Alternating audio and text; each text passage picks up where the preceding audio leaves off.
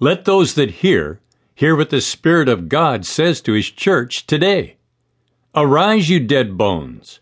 Awaken, you who sleep and slumber, for the Lord returns with a mighty roar. Let the breath of Holy Spirit revive and renew our minds and lives. It's time we come together as one. Jesus interceded for us then, and He is alive still interceding for us now. John 17:11, quote, Now I am no longer in the world, but these are in the world, and I come to you.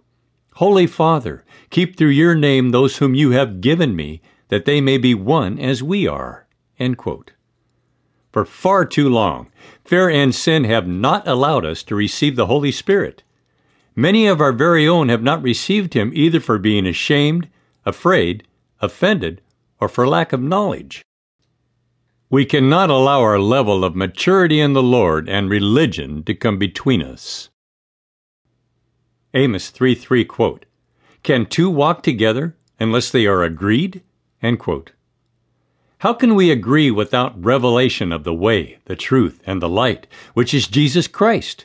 Will we not know love by spending time being in love, in Christ Jesus, that is, who is love? 1 John 4:8, quote, He who does not love does not know God, for God is love. End quote. We must all walk in love toward one another to the degree of never forgetting where we have come from and never judge too quickly without knowing the Holy Spirit personally. For the very reason that love does not fail, it is those that walk in love and are led by the Holy Spirit that are part of God's overcoming end-time army. Romans 8:14, quote, For as many as are led by the Spirit of God, these are sons of God. End quote. These are being positioned and placed even now.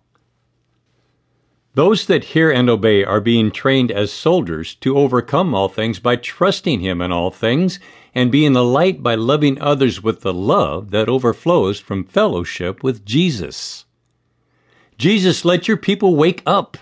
Let your people be prepared and ready at all times. Let your people come together with a mighty shout of praise and worship unto the Lord. Habakkuk 2:14, quote, For the earth will be filled with the knowledge of the glory of the Lord as the waters cover the sea. End quote. New King James Version. Eyes be opened, ears be loosed, and hear what the Spirit of God is saying to the church even now. For it is time that a new breed of people arise, those who will not compromise the word and have integrity in the midst of so much hypocrisy. Those that will not desire selfish ambition, recognition, and personal gain. It's time that unity comes in a form of the fire of God. Let the fire of God burn everything that is not Him. Abandon any idols and keep your focus on the one who matters more than anything. Let us walk the walk and not just talk the talk.